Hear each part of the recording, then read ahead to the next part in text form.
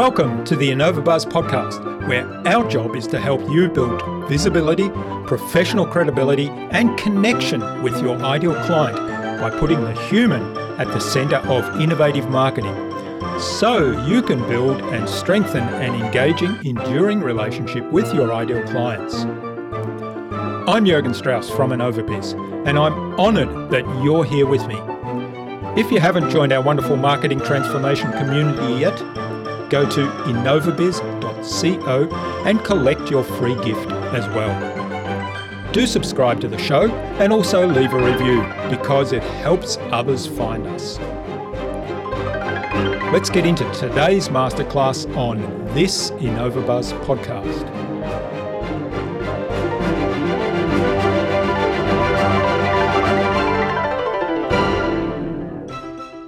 So the first thing is to start to do one-on-one coaching, right? Because you intimately know what the fears, the concerns, the questions that person is asking. And yeah, you're answering it, you're doing the coaching thing, but you also have a side gig, which is to write down every little thing that person is feeling and thinking, and to eventually build it out into a more scalable form, which is like an e-course, like a curriculum, kind of like a living textbook, whether it be podcasts, audio, video, or eventually you put it behind a paywall site, right? This is to start to build that more higher level curriculum.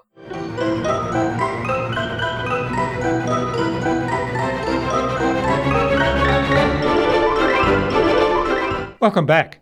I hope your week's been just awesome so far. If you haven't heard my recent conversations yet with financial coach and founder of The Money Panel, Catherine Morgan, and with Audrey Holst of Fortitude and Flow, then do go check them out. But only after you've listened to today's conversation, of course. I'm really excited today to welcome to the InnovaBuzz podcast as my guest, Lane Kawoka. Lane currently owns over 4,500 units across the US. He lives in Hawaii and recently quit his day job as a professional engineer to focus on his investment portfolio. Lane partners with investors who want to build their portfolio but are too busy to mess with tenants, toilets and termites, as he says it, by curating opportunities with his Hui Deal Pipeline Club, where his investors have personal access to him and know that Lane is personally putting his money on the line too. That Pipeline Club has acquired over $500 million of real estate by syndicating over $60 million of private equity since 2016. Lane reverse engineers the wealth building strategies that the rich use, and he presents that via his top 50 investing podcast, simplepassivecashflow.com. Lane's mission is to help hardworking professionals out of the rat race, one free strategy call at a time. In our conversation today, Lane talked to me about the importance of creating content to educate. We talked about producing a podcast by answering common questions. And we talked about how to grow a community program by starting with one-to-one coaching and documenting the lessons learned. Without further ado, then let's fly into the hive and get the buzz from Lane Kawoka.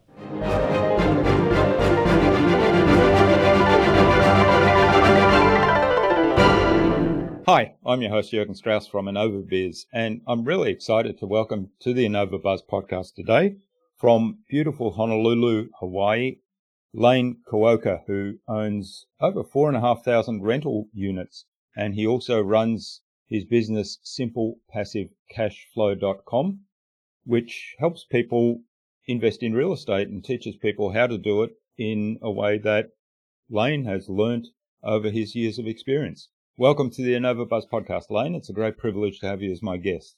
Hey, thanks for having me. Hello, everybody. Aloha, yeah.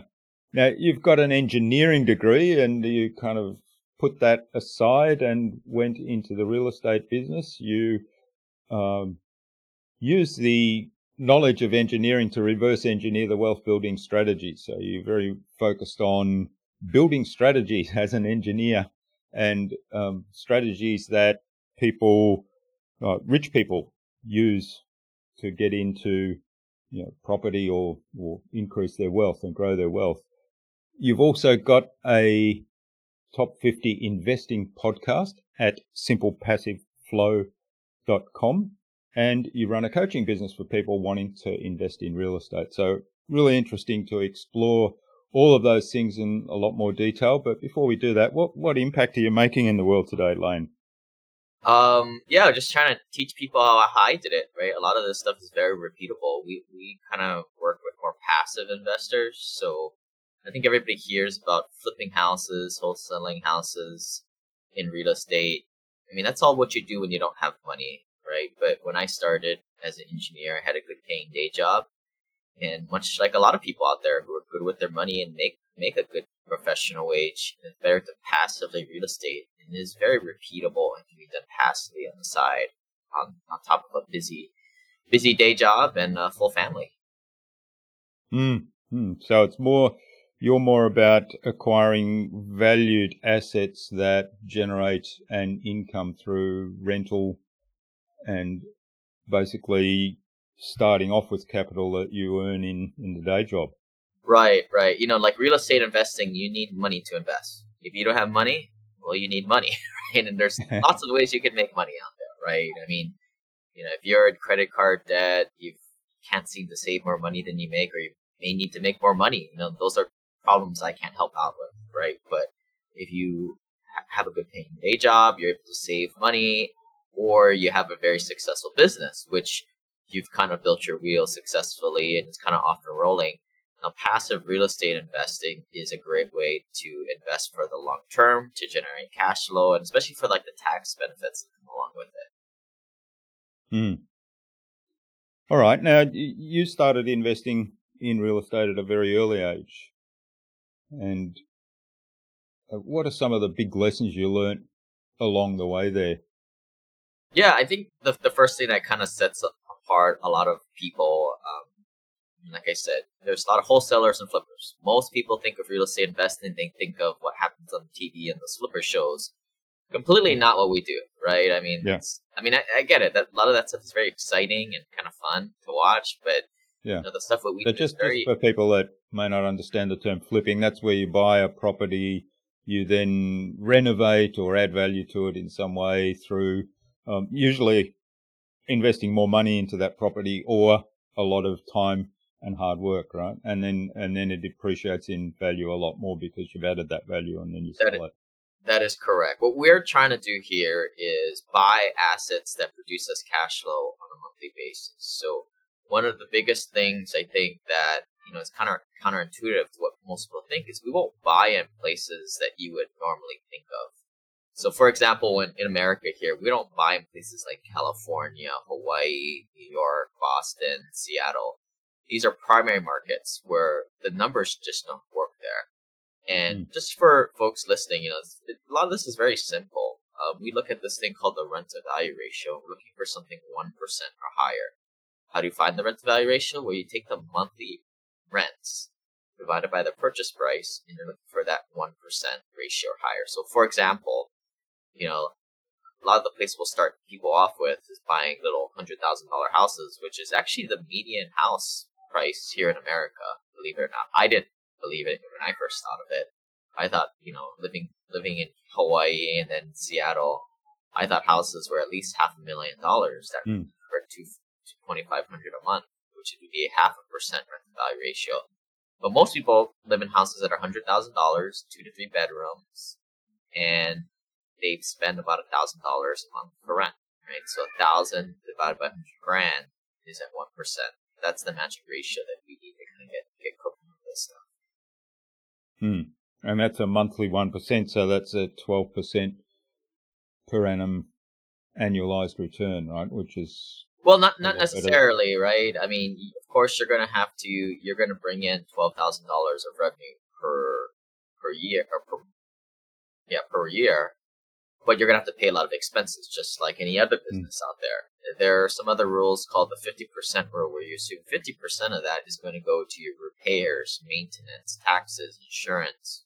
You might have some vacancy in there. And after the 1% rule, what you want to do is, I mean, people can go to my website, download my free property analyzer at simplepassivecashflow.com/analyzer. There's a little tutorial video there, but now you start to dig into the little line items on all the expenses. Right? One of the big things is we always hire a professional third-party property manager to do all our dirty work for us. We don't want to interact with tenants. Like, we don't want to be landlords here. Right? We outsource that out, and a lot of times that will take away 10% of rents right there. But it's well worth it. Yeah, because of the time you save, and also dealing with landlords, dealing with renters, as you say. I mean, there might be worst case scenario, you might have to evict somebody, and that's quite unpleasant. Professional property managers know how to do it. I've got over 6,000 rental properties that I own, and I don't know how to do an eviction, dude. Right? Like, I don't know how to fix a toilet. Right? We hire professional property managers to take care of a lot of that stuff for us, and they kind of act also as kind of that liability air gap between me and the tenants too. Yeah. Okay, well, so you started off an investing portfolio, and then I'm guessing that people saw that you were being successful with that, and you seemed to know what you were doing, and asked you for advice, and asked you to help them get started as well. Is that how your mentoring business got started?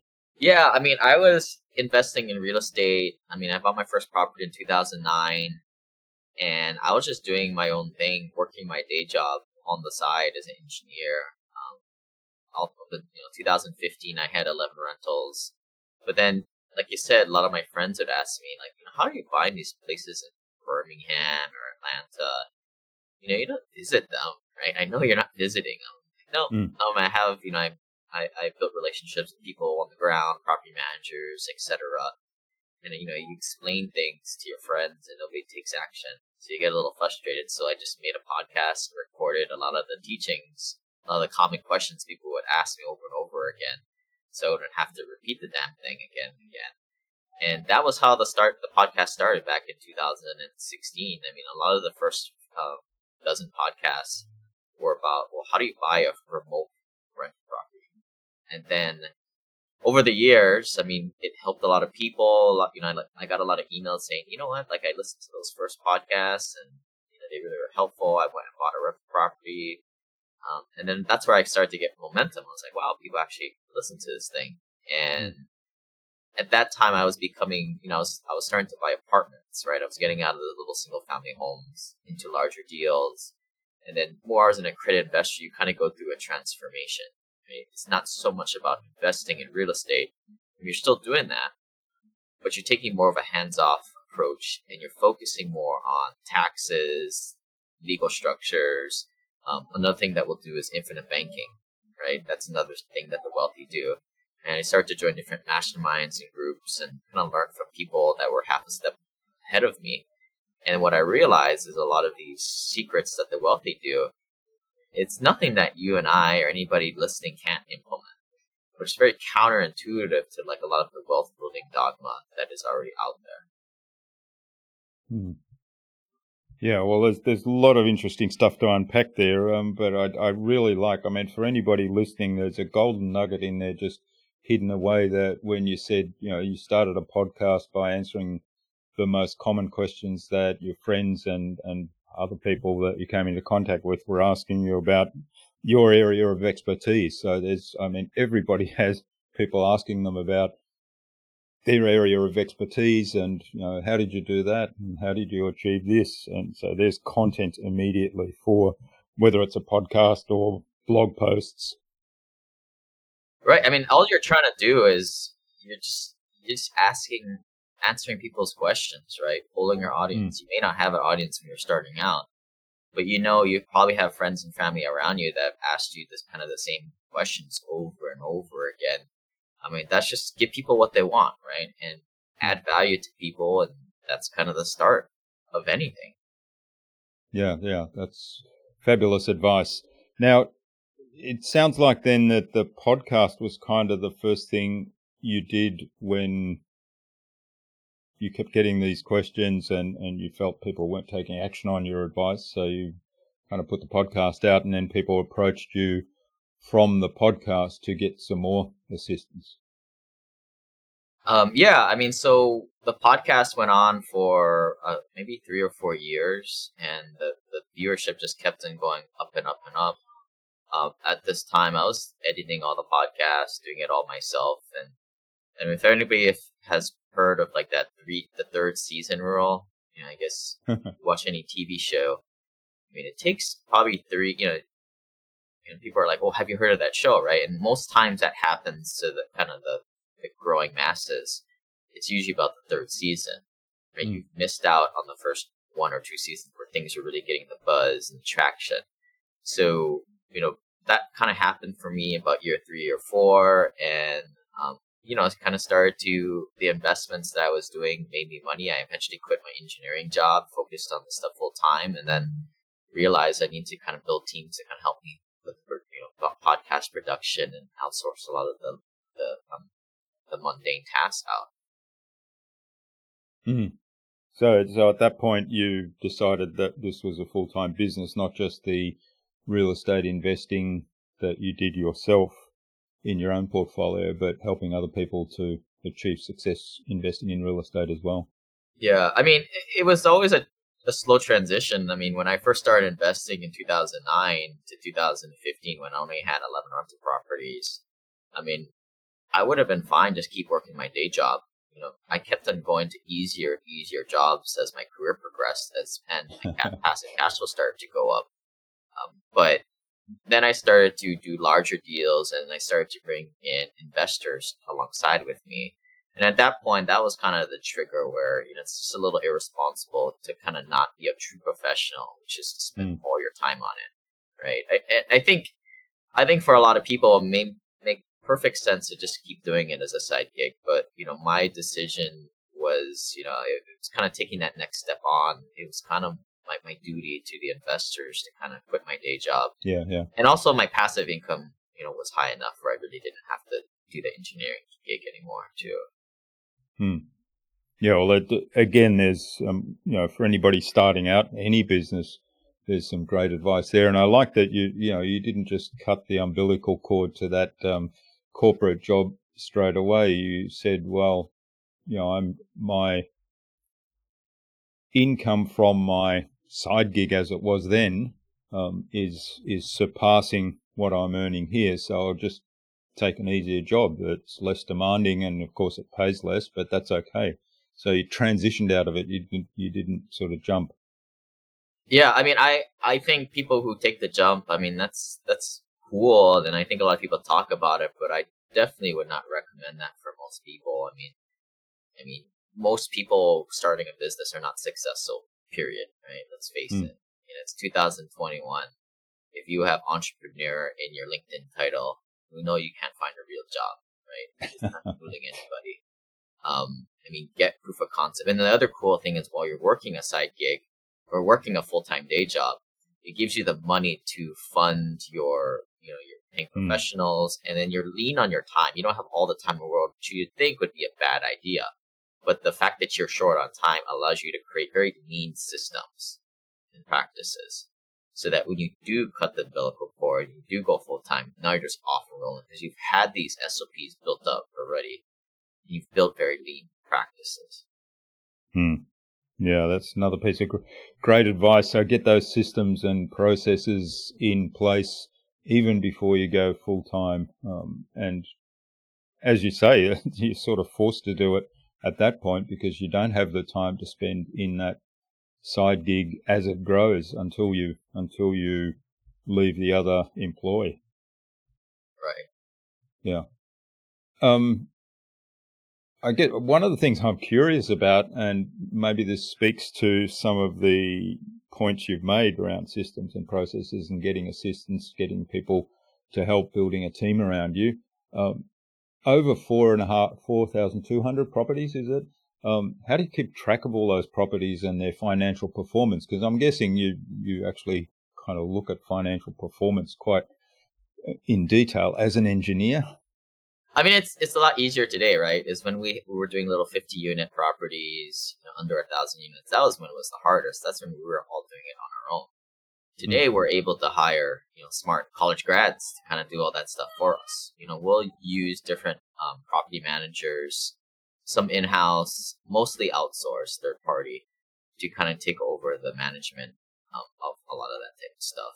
And luckily in our business, property management is a very archaic type of profession. A lot of the key performance indicators that we drive to, that we pay performance on, are very aligned with what we want as property owners or investors. So we're kind of lucky in that respect, right? This is not like a new business where you're kind of making up KPIs as you go along to drive performance. Mm-hmm. So you would get standard reports from property managers on a regular basis, and that's correct. I mean, and then also like the type of business where like our business plan is to go and buy stabilized assets, and that's defined as 90% occupied or more, and they're cash flowing day one. So it's not like we're going into distressed assets, right? It's already we're already buying like a lemonade stand that's cooking out good profits for us. Now there's always like a value add strategy, so we'll typically go in and rehab the units very lightly. So new flooring, new appliances, paint jobs, some playground equipment outside. So, to bump the rents up slightly, and we're only doing that naturally as tenants move in and out. So it's a very like, some people call it putting lipstick on a pig. And as far as construction and scope and risk, I mean, it's very like minimal risk. And for what I'm saying is like the properties kind of run themselves. Maybe 5% of the time, 1 out of 10 or 1 out of 20 of the properties, they start to kind of give us problems. And that's when we kind of get more involved and kind of get, everybody talks about like the 80-20 rule. Well, it's more like the 5-95 rule, in my opinion. Yeah. And you mentioned building a team around you to take on some of the activities and starting that very early on before you even left the corporate job. How did you go about bringing a team on board? And at the very beginning, how did you kind of set a culture that you wanted to have in that team as you grew it? I mean, we might be lucky to be in a field where we can hire professional property managers, and the vendors, the property managers out there are very plentiful, right? Depending what kind of business, you may not have that built out. It is also maybe not the greatest for us because it kind of lowers the barrier to competition. Anybody could come in and, get a property manager on board and have them take over their 100, 200 unit apartment complex. They need to pony up with some serious cash to do that, right? That is an implied barrier to entry. But as far as operation, it was pretty simple for us to go around, interview the best candidates, put them in the seat, and see how they do. Of course, we've kind of gone through a few of these property manager firms throughout the time, but that's always kind of ebb and flux. We probably won't stay with the people that we're with now.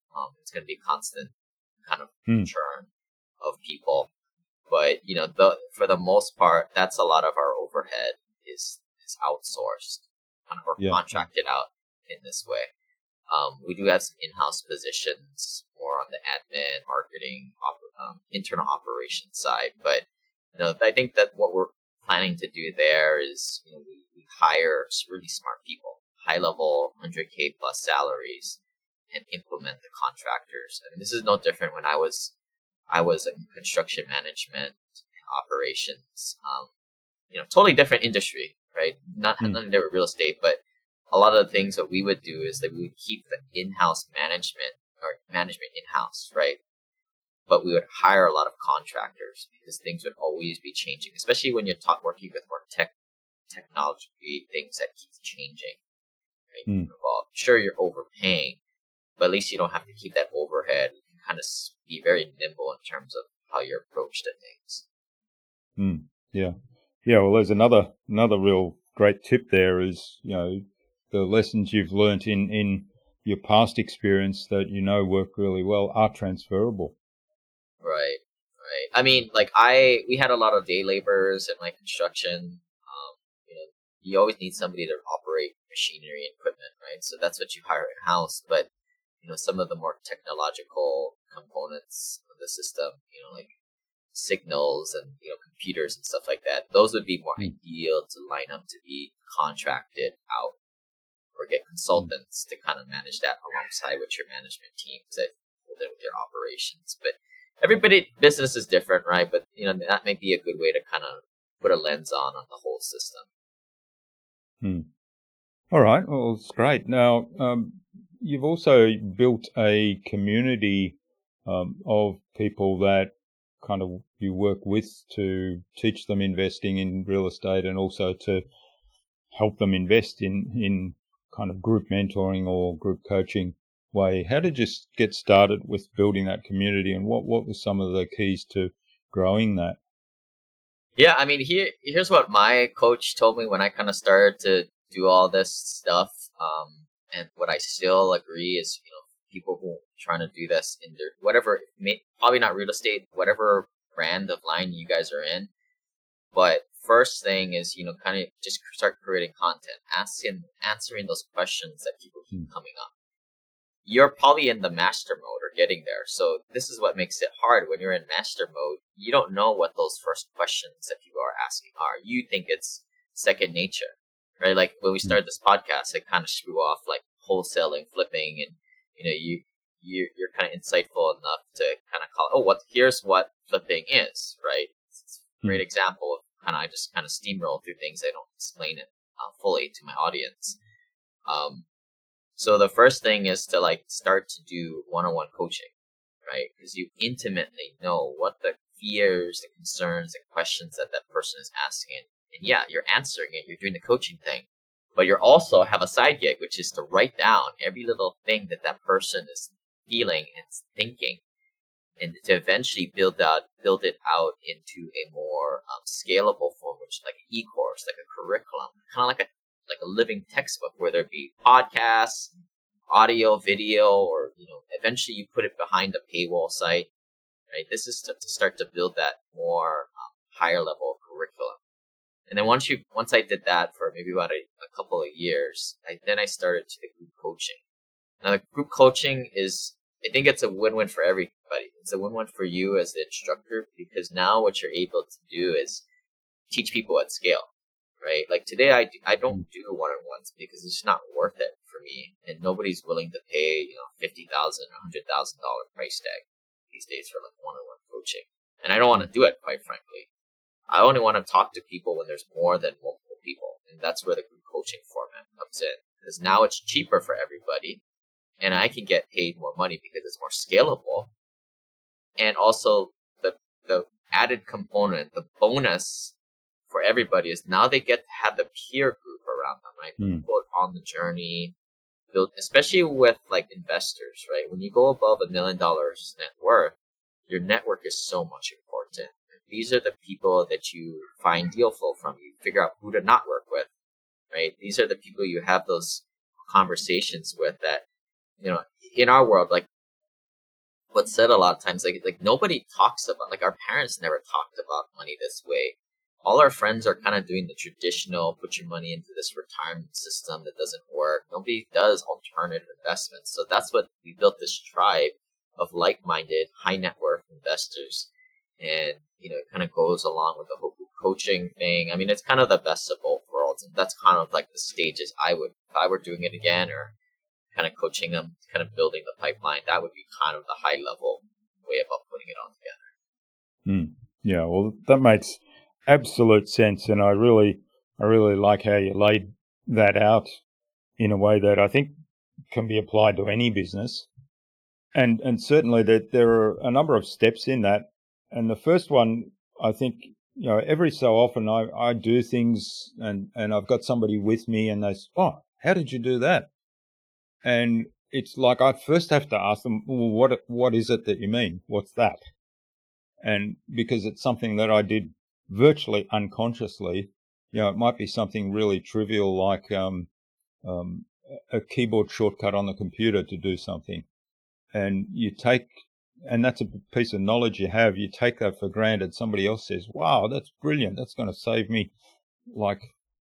10 minutes every day, and then I'll have an hour saved in a week." That's brilliant, which is hugely valuable. And yet we ourselves have a lot of these things that we do and aren't even conscious that there's value in them for other people, and if we teach them. So, yeah, great advice to start off with the one-on-one coaching. If you have those moments, write them down, list that stuff, and create content around it. Yeah, I mean, I would say add on to that. I mean, for just to use an example from our world, like when we're teaching people how to buy rentals for the first time, I mean, the common question would be like, well, where do I go for a lender? You know, like, and then I'm like, for me, it's easy. It's like, well, dude, like all the lenders are the same. Just, you know, you're getting a Fannie Mae, Freddie Mac loan. You can go to whoever, right? And really, you don't really want to go to whoever. You just work off referrals. So you ask around, or you can ask me. I'll just send you to the top 3 people everybody else goes to. Done, right? I mean, if somebody didn't have that leg up, they'd be wasting all their time. And what's worse, they would go to the people that would screw them over and just bait and switch them, right? I mean, that's something like that. I mean, you can't quantify. Yeah, you're saving time, but you're also like mitigating those risks and That's right, errors there. And, you know, the people always change. The best practices, especially for like taxes, always change. And that's where the network comes into play.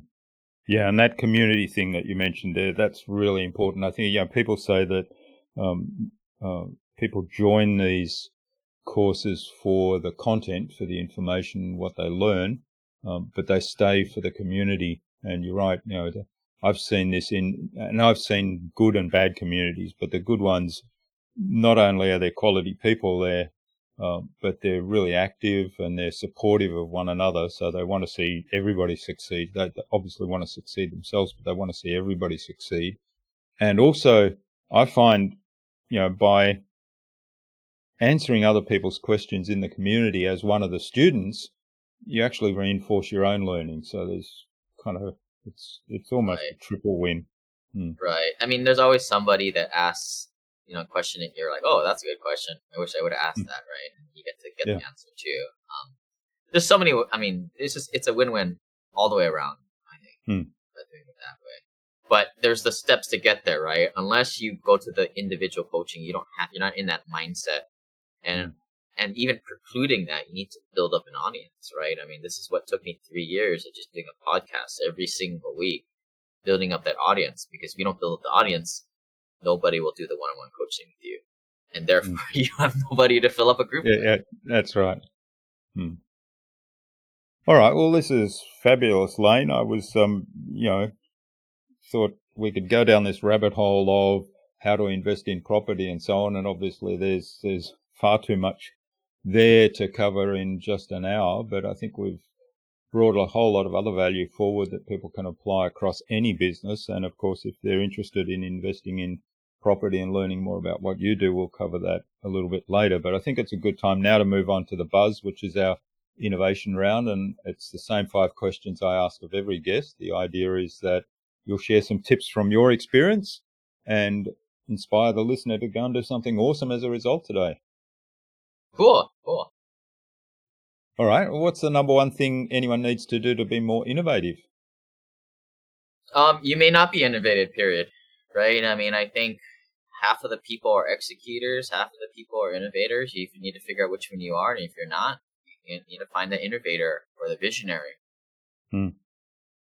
Yeah, that's great advice. So if you don't believe you're innovative, that's perfectly okay. Go find somebody that is and work with them. Right. Love it. All right. What's the best thing you've done to develop new ideas? I think like calmness and still and being able to kind of let your mind wander kind of helps me. I'm more of the visionary type.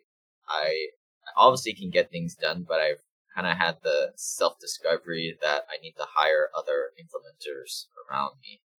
So, so I've realized like my highest and best use is kind of thinking of these kind of ideas, and the best way for me is to kind of get my head out of it, go on a walk, stop, get off the computer seat, and kind of just think of ways to constantly improve the system. 1% every day, compiled over a long period of time is a big difference.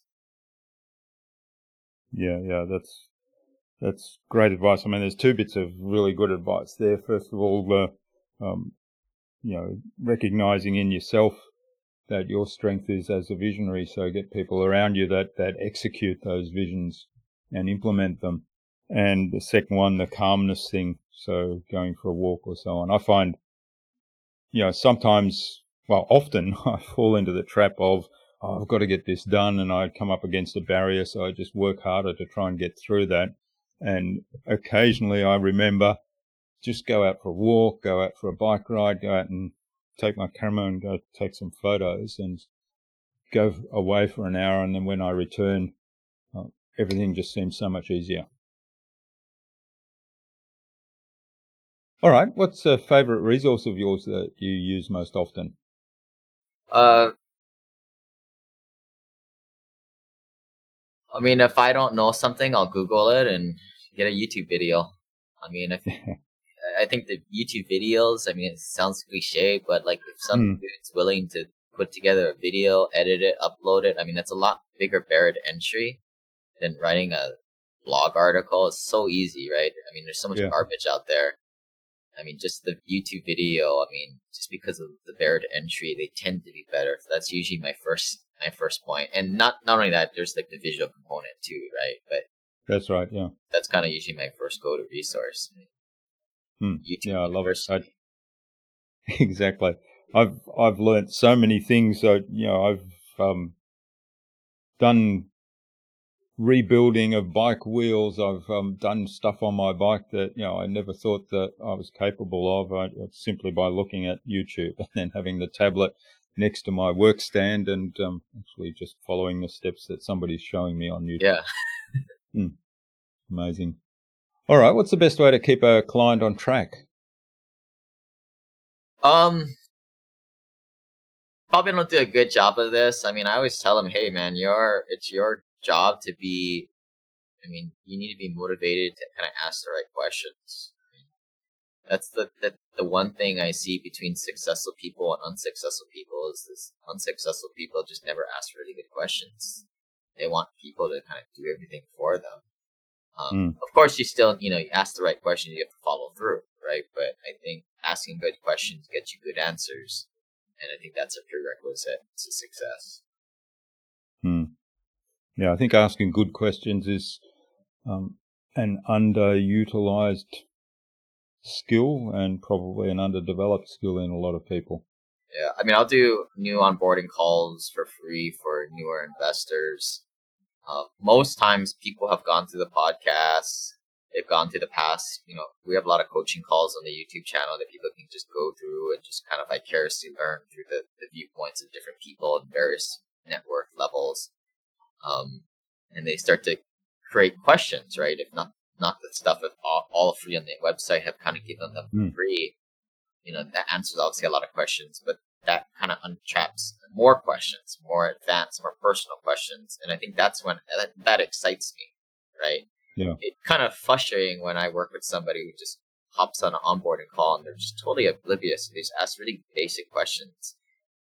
I get frustrated because they kind of waste my time. And you just kind of know already, right? The DNA of the person is this person is not going to get to it. Like, this person's just going to stay on the normal path as everybody else, right? I mean, you help people who are able to put in the level of effort that you're looking to put into. Yeah, that's great advice. So remind them why they're doing it and then encourage good questions. Yeah, I mean, the reason why I kind of help people with all this financial freedom stuff, I mean, for me, it's fun. It's kind of like solving puzzles. Everybody's a little puzzle. And I've kind of created a lot of systems to make it really easy for myself. But, my vision is, you help enough people get the financial freedom, you get their oxygen mask on for them. And then now they start to act differently, right? They go from scarcity to abundance mindset. And they may help out somebody else in this world in a different way. And if somebody is that type of person who will never really get themselves to a certain level, then it's kind of a waste of time. Like, why? And it might be a little bit, I don't know, seems like I don't have a heart, but look, I'd rather help out. If I wasted all my time with one person, I probably could have helped out 40, 50 people in that time. Yeah, so really work with motivated people, remind them why they're doing what they do. And I love the philosophy of, if you help one person, achieve success, particularly financial success, then they're in a position to possibly help 50 other people or 100 other people. So you've got this butterfly effect or ripple effect throughout the world. All right. And the number one thing anyone can do to differentiate themselves? Be themselves. Don't just be another talking head out there. I mean, people like people who kind of speak their mind. Of course, you got to kind of be careful in this day and age because everybody seems to get offended by every little thing out there. But then again, life's short, right? People don't like you. Who cares? Right? Yeah, I think that what you said then, if people don't like you, who cares? I'm reminded of a saying, I don't know who said this first or who to attribute it to, but I just love it because it's like what people think of you is what people think of me is none of my business. Yeah, I mean, people are too busy worried about looking at themselves in the mirror, I mean, but you know what? Like when you're your true, authentic self, there are people that are just like you out there. Like, I mean, I don't try to be. I'm not a doctor. I never went into that type of stuff. But I am I went to college, right? I got a master's degree. I followed all this financial dogma that they told me to do, and I went to work my butt off. And then I kind of just passively invest in real estate, and that aligns with a lot of people. It's kind of a long way, stoic way of doing things, and I mean that's a lot of people personify for that. I kind of ate a lot of ramen noodles when I was younger. It's really frugal. There's a lot of people like that. I don't claim to I was never in credit card debt. I didn't start from nothing. I mean, we're not like a broke family growing up. I had a college education, so I'm not gonna lie to people and say I came from nothing. Yeah. But I kind of took what I had and I kind of worked up, and I think that's something that a lot of people can identify with. And I'm not going to placate to just to get some people to kind of get on my bandwagon. I'm just gonna be me. Yeah, that's a really valuable point. And I sometimes think because like you, I had I didn't have a wealthy upbringing, but I never wanted for anything really. I mean, as a kid, of course, you'd say, could I have that? And you'd get money doesn't grow on trees and we can't afford that. But I went to university. I had an education. I was never hungry. I was never cold, or I had a house. I mean, even if you're super rich, right? Like, I mean, we have some trust fund kids in our community, and that's cool, right? It doesn't matter where you came from. I mean, just own it. Right? Yeah. You were a super rich kid who inherited $100 million, and you want to do a podcast, then own it.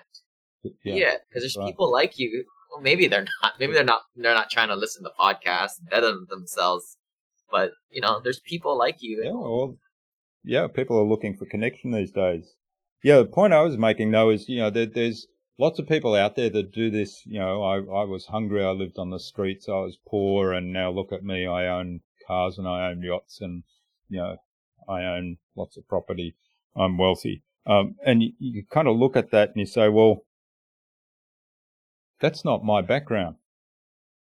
So does that preclude me from becoming as wealthy or as successful as that person? I don't go through that consciously, but I bet there's an unconscious level of that thinking. Because you say, I can't identify with that person because I wasn't poor. I didn't grow up on the streets. Therefore... I make it a point when I'm kind of talking, giving speeches to folks, I tell them, look, if you're in credit card debt, you're coming up from nothing. This ain't the group for you, right? Most of our people in our group are successful business owners and have a lot of college education, too much. And they came from, lower middle class, upper middle class families too. I mean, it's not like a rags to riches story by any stretch of the imagination. And that's just the tribe. I think it makes sense to narrow cast your tribe as much as possible. If people are I talk to everybody, well, you talk to nobody.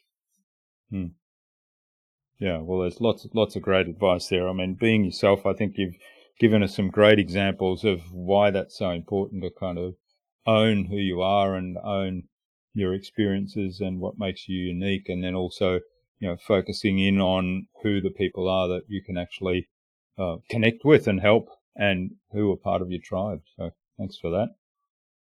All right, now this has been fabulous. Where can people find out more about you, more about the Simple Passive cash flow, and maybe even reach out and say thanks for what you've shared today?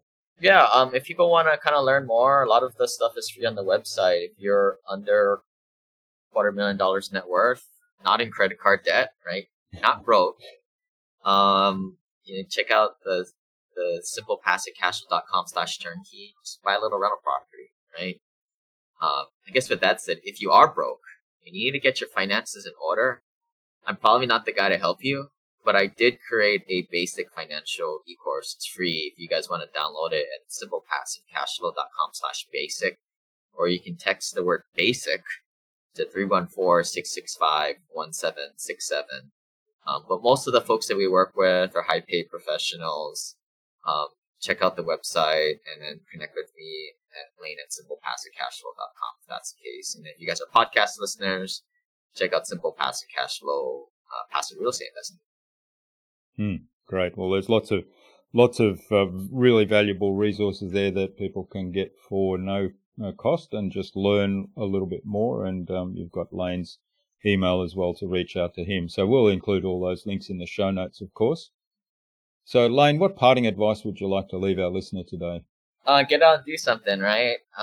Figure out what you want to do, and then go do a little bit of research, and then ready, fire, aim. And you don't learn by doing. Too often, I see people are like, "Well, what's the next book I should read, or what's the next podcast?" I think the biggest thing is surrounding yourself with the right people, and then just taking action and kind of make some slow incremental progress.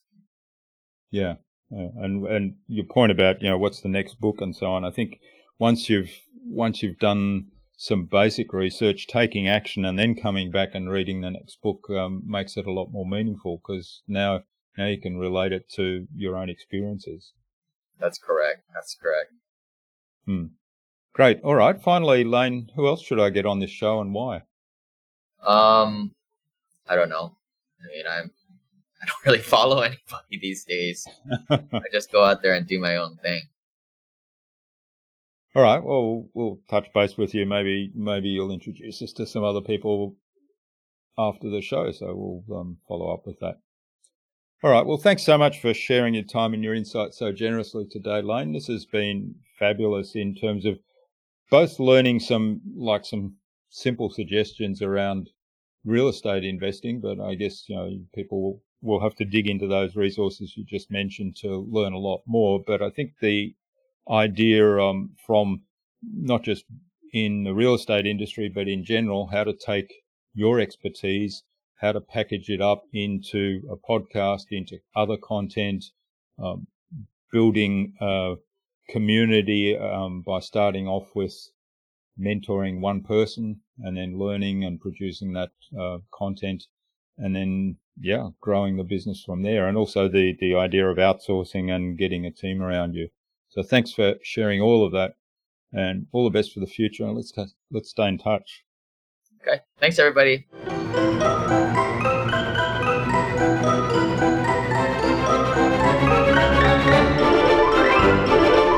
I hope you enjoyed that engaging and really informative conversation with Lane and took something away from his episode. There were so many points for any business in this conversation, from creating a podcast by answering common questions to the importance of creating content, creating systems and processes, and building a team, as well as starting your community program and courses by documenting what you learn in your one-to-one coaching. I'd love to know what you took away from Lane's episode. Leave a comment below the blog post, which you can find at innovabiz.co/Lane Kawoka. That is LANEKAWAOKA. All lowercase, all one word, innovabiz.co/Lane Kawoka. You'll also find contact information there for getting in touch with Lane, as well as links to the Simple Passive Cash Flow website, to Lane's social media pages and the other resources we spoke about in our conversation. If you like this episode, please do share it with as many other people that you think it might help. And if you tag me in on that share, I will reach out to you with a special thank you. Tune in again to the next episodes of the InnovaBuzz podcast, where we've got yet more fantastic guests lined up, including entrepreneur and expert in creative problem solving and time management, Amanda Fergil, and host of the Making Sales Social podcast, Bob Woods. Thanks for listening to this episode. Make sure you subscribe to the show to be reminded of new episodes. It's free to subscribe. Leave a review if you like. Even if you don't like me, I'm okay with that. I'm asking you to leave a review because it helps other people find this show. Go to innovabiz.co to join our marketing transformation community and access a free gift my team and I made for you. It's the Marketing Master Mini Class. We want to give you everything you need to transform your marketing into a human-centered, relationship-focused growth engine. Until next time, I'm Jürgen Strauss from InnovaBiz. Remember, be awesome and keep innovating.